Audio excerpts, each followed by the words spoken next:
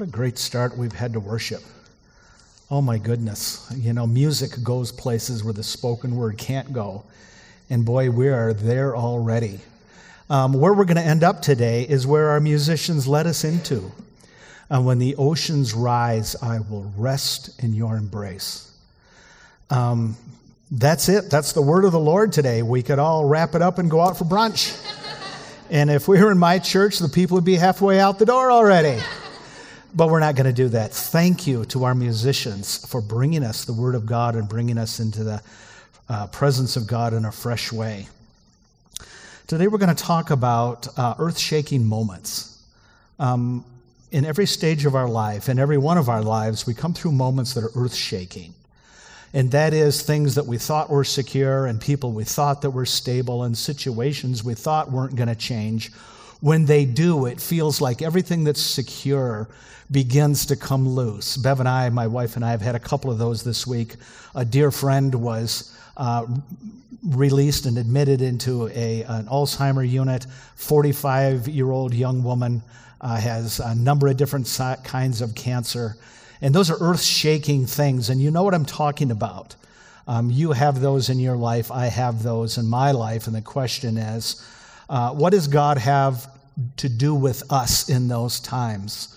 And by the grace of God, how do we get through those times? So let's talk about earth-shaking moments and invite God to be particularly present in those times. I grew up on the north side of Grand Rapids, Michigan. And our childhood home was built over a series of gypsum mines. Now, I'm sure a geologist could explain this a lot better than I can, is kind of a powdery substance, at least in the end, that they make drywall out of. Drywall around here may have come from Grand Rapids, Michigan, right underneath our house. And what was a little bit unsettling was the way they would mine that gypsum in these huge cavernous mines was they would blast it loose with dynamite. And so in our home, from time to time, there would be a blast and everything would rattle. And it's kind of like people that live by railroad tracks for a long time. Pretty soon you don't even hear the train anymore. So people would be over at our house and we would be having dinner and all of a sudden, boom, in all of the china cabinets rattling and the glass water sloshing a little bit back and forth. And we didn't even notice it, but our friends they'd always grab the table. Like, that's going to be particularly helpful. Yeah, hold on to the table. You know, when we all drop into the gypsum mines, you'll be hanging on to the table. And they'd say, what in the world was that? And we would say, what was what? Well, how come everything's shaking? Oh, that's just the gypsum mines, which under our feet where they're blowing off dynamite. And oddly, it didn't comfort them that much. So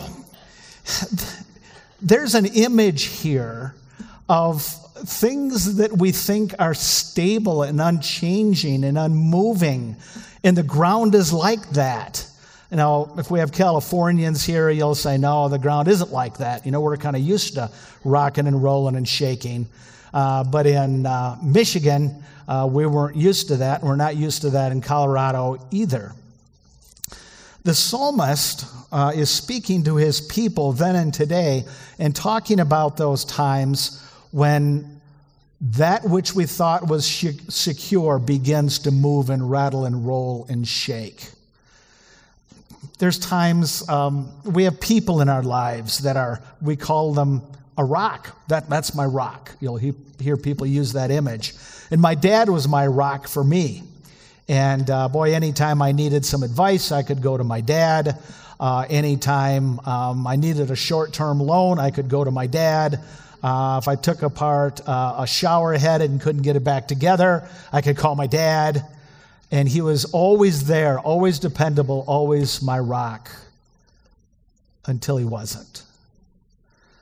We have boyfriends, girlfriends, husbands, wives, partners, and they're there, and they're our rock, and we are going to walk into our future together forever, until one day they look at us and they say, I just don't want to be with you anymore, or maybe they pass. We believe our children are going to be with us forever. I mean, we're older than they are. That's the way that life works. But tragically, sometimes we lose our children. We have a dear friend. We've known that friend forever, and we've had ups and downs and fights and making up and all those kinds of things. But they're always there if we need them. They may be around the corner. They may be a phone call or a text away until someday they're not. We have jobs, and we depend on those jobs, and we like our jobs, and we're just going to keep that job forever. And it pays our bills, and we maybe get some benefits, and life is good until one day one of our places of stability is gone, and we lose our job. And we could go on with lots of other illustrations, and you could stand up and we could say, tell me about the most earth-shaking moment in your life. And just like that, it's still there. And you could tell me immediately what it is. So we've had those. You may be going through one now. You will have some in the future.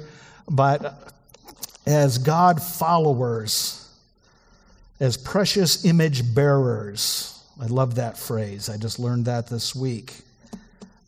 Where is God in the midst of that? God is speaking through a psalmist, a writer, and speaks to his people then and today. God is our refuge and our strength and ever-present help in trouble. And he'll say that again and again. The Hebrew way of teaching is if something's important, they'll keep saying it again. And we may miss it the first time and the second time, but by the third time, it's like, wait a minute. God introduces himself as our refuge, that we can retreat to in times of danger. Here's our strength, an ever-present help. Because in earth-shaking times, we really need the strength of God. We're strong people, we're wise people, we have good people around us, absolutely, gifts from God. But when the earth shakes, we need some strength greater than ourselves. And we're reminded. When I do premarital counseling, I'm talking to these couples and pouring all my wisdom into them about how they can have a wonderful marriage. And I tell them someplace in there's going to come a time in your relationship, in your marriage, that you're going to need someone stronger than yourself, maybe even to hold your marriage together. And they always say, gee, Phil, that's great wisdom. Thank you for telling us that. No, they never do. They're not even listening to me. She's thinking about the wedding. He's thinking about the honeymoon. Yada, yada, yada. That's all they hear. But isn't that true? We have times in life where, Lord, I don't have the wisdom. I don't have the strength. I don't have the courage. I don't have the energy to make it through this. My whole world has been shaken. And God says, that's okay. That's okay. You can rest in me. And then he uses this image we've introduced. And so he's looking for a metaphor that describes these earth-shaking times in our lives. And what he talks about is the shaking of the ground. Because what is more stable than ground, mountains, even ocean? Therefore, we will not fear, because when the earth shakes, we get scared. And we're not at our best when we're scared. We do things and we don't function well. Therefore, we will not fear, though the earth give way and the mountains fall into the heart of the sea, though its waters roar and foam and the mountains quake with their surging. And maybe it's just me, but I picture God's people reading this and they just kind of smile. Like, that's kind of crazy stuff. I mean, that doesn't happen. The earth doesn't give way. The mountains don't go into the sea. The waters don't roar and foam. And the mountains don't quake. Mountains don't quake. They're made out of granite or whatever they're made out of up there. Mountains don't quake.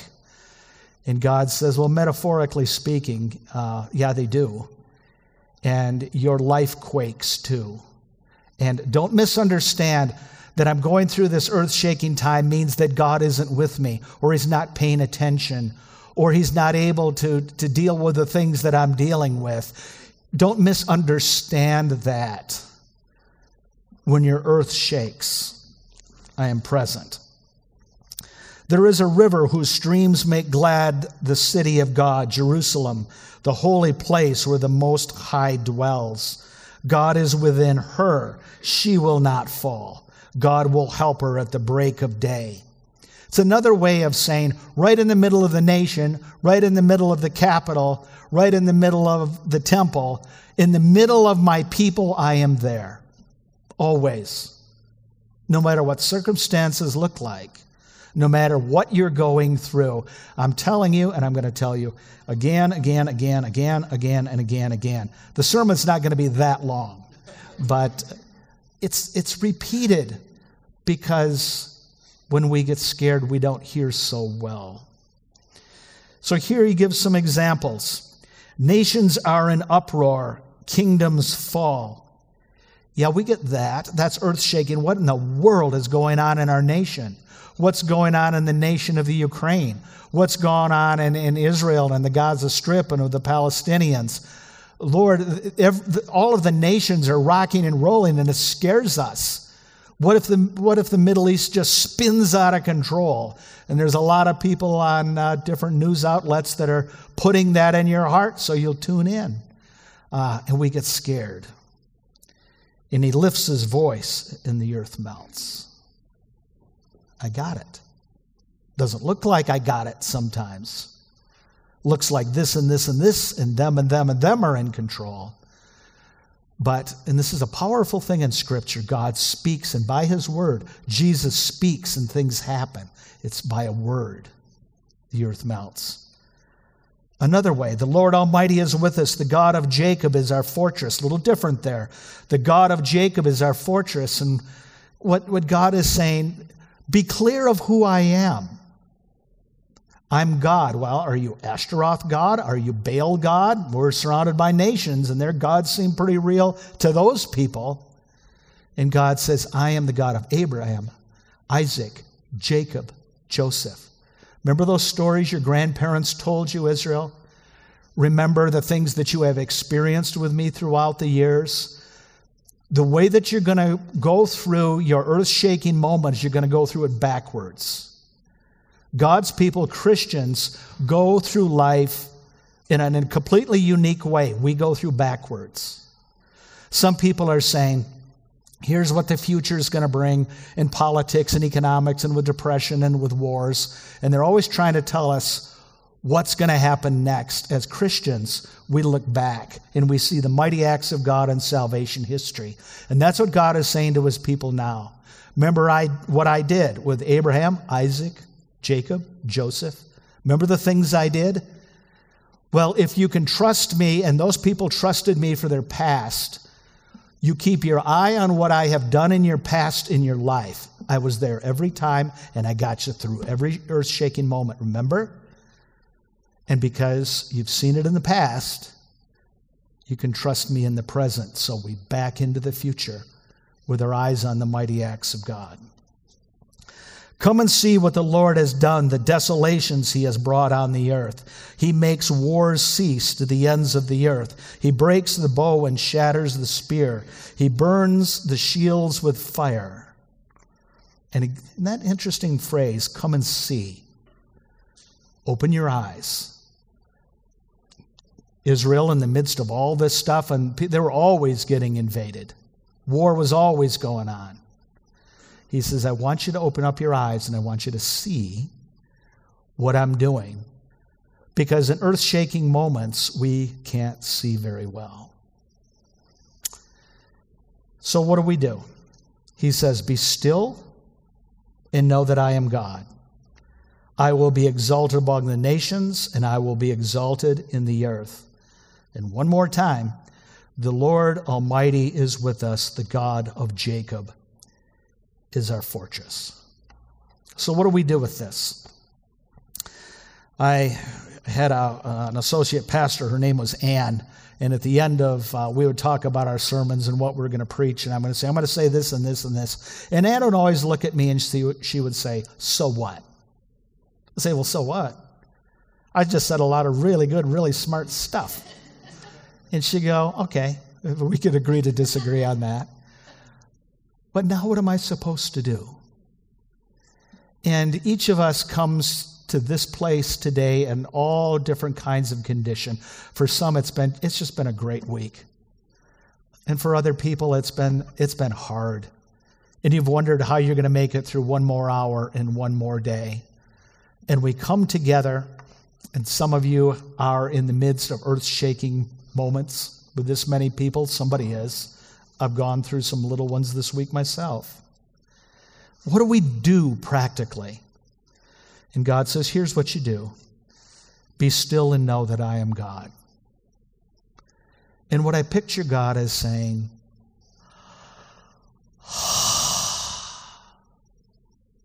just stop. Just stop. Because when we're in the middle of these earth-shaking times, our tendency is to go faster, isn't it? We got to do something. I got to figure somebody out. I got to call somebody. I got to get some counsel. I got to make some plans. I got to do these things. But I picture God saying to us, and says to me often, because that's my tendency, got to do some stuff. And he goes, Phil, deep breath. Just stop. When the oceans rise, I will rest in your embrace. Boy, that's a powerful image.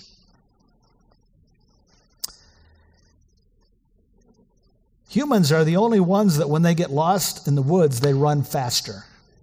Did you ever hear that? I just read that the other day. Yeah, I've been discombobulated in the woods a few times, and man, I step it up. And so I can get more lost. But animals don't. Animals stop. If you see a deer, and even if a deer is startled or a deer is scared, sometimes they'll bolt when they figure out which way to go, but they'll just stop. And the ears go up and the nose opens up and they look around and they think of what they're doing. Just stop. Heard a story this week about a guy that went on the bullet train in Japan. Maybe some of you have been on that. It sounds amazing. And he and a companion were traveling across Japan, and they were going from A to B, and the best way to get there was through the bullet train. This bullet train goes 200 miles an hour. Wouldn't that be awesome? And some of you say, no, that's not awesome. That's terrifying. I think it'd be awesome. So we said we got on this bullet train, and they hadn't been in Japan very much, and so they were going to have a chance to travel quite a distance and be able to see some of Japan. But he said, as it pulled out of the station, we were looking around and we're pointing out things, looking out the window. Then after a little while, we were going too fast. It was just a blur. We couldn't even see anything because when you're moving too fast, you can't see. And God says, just stop and be still and know that I am God.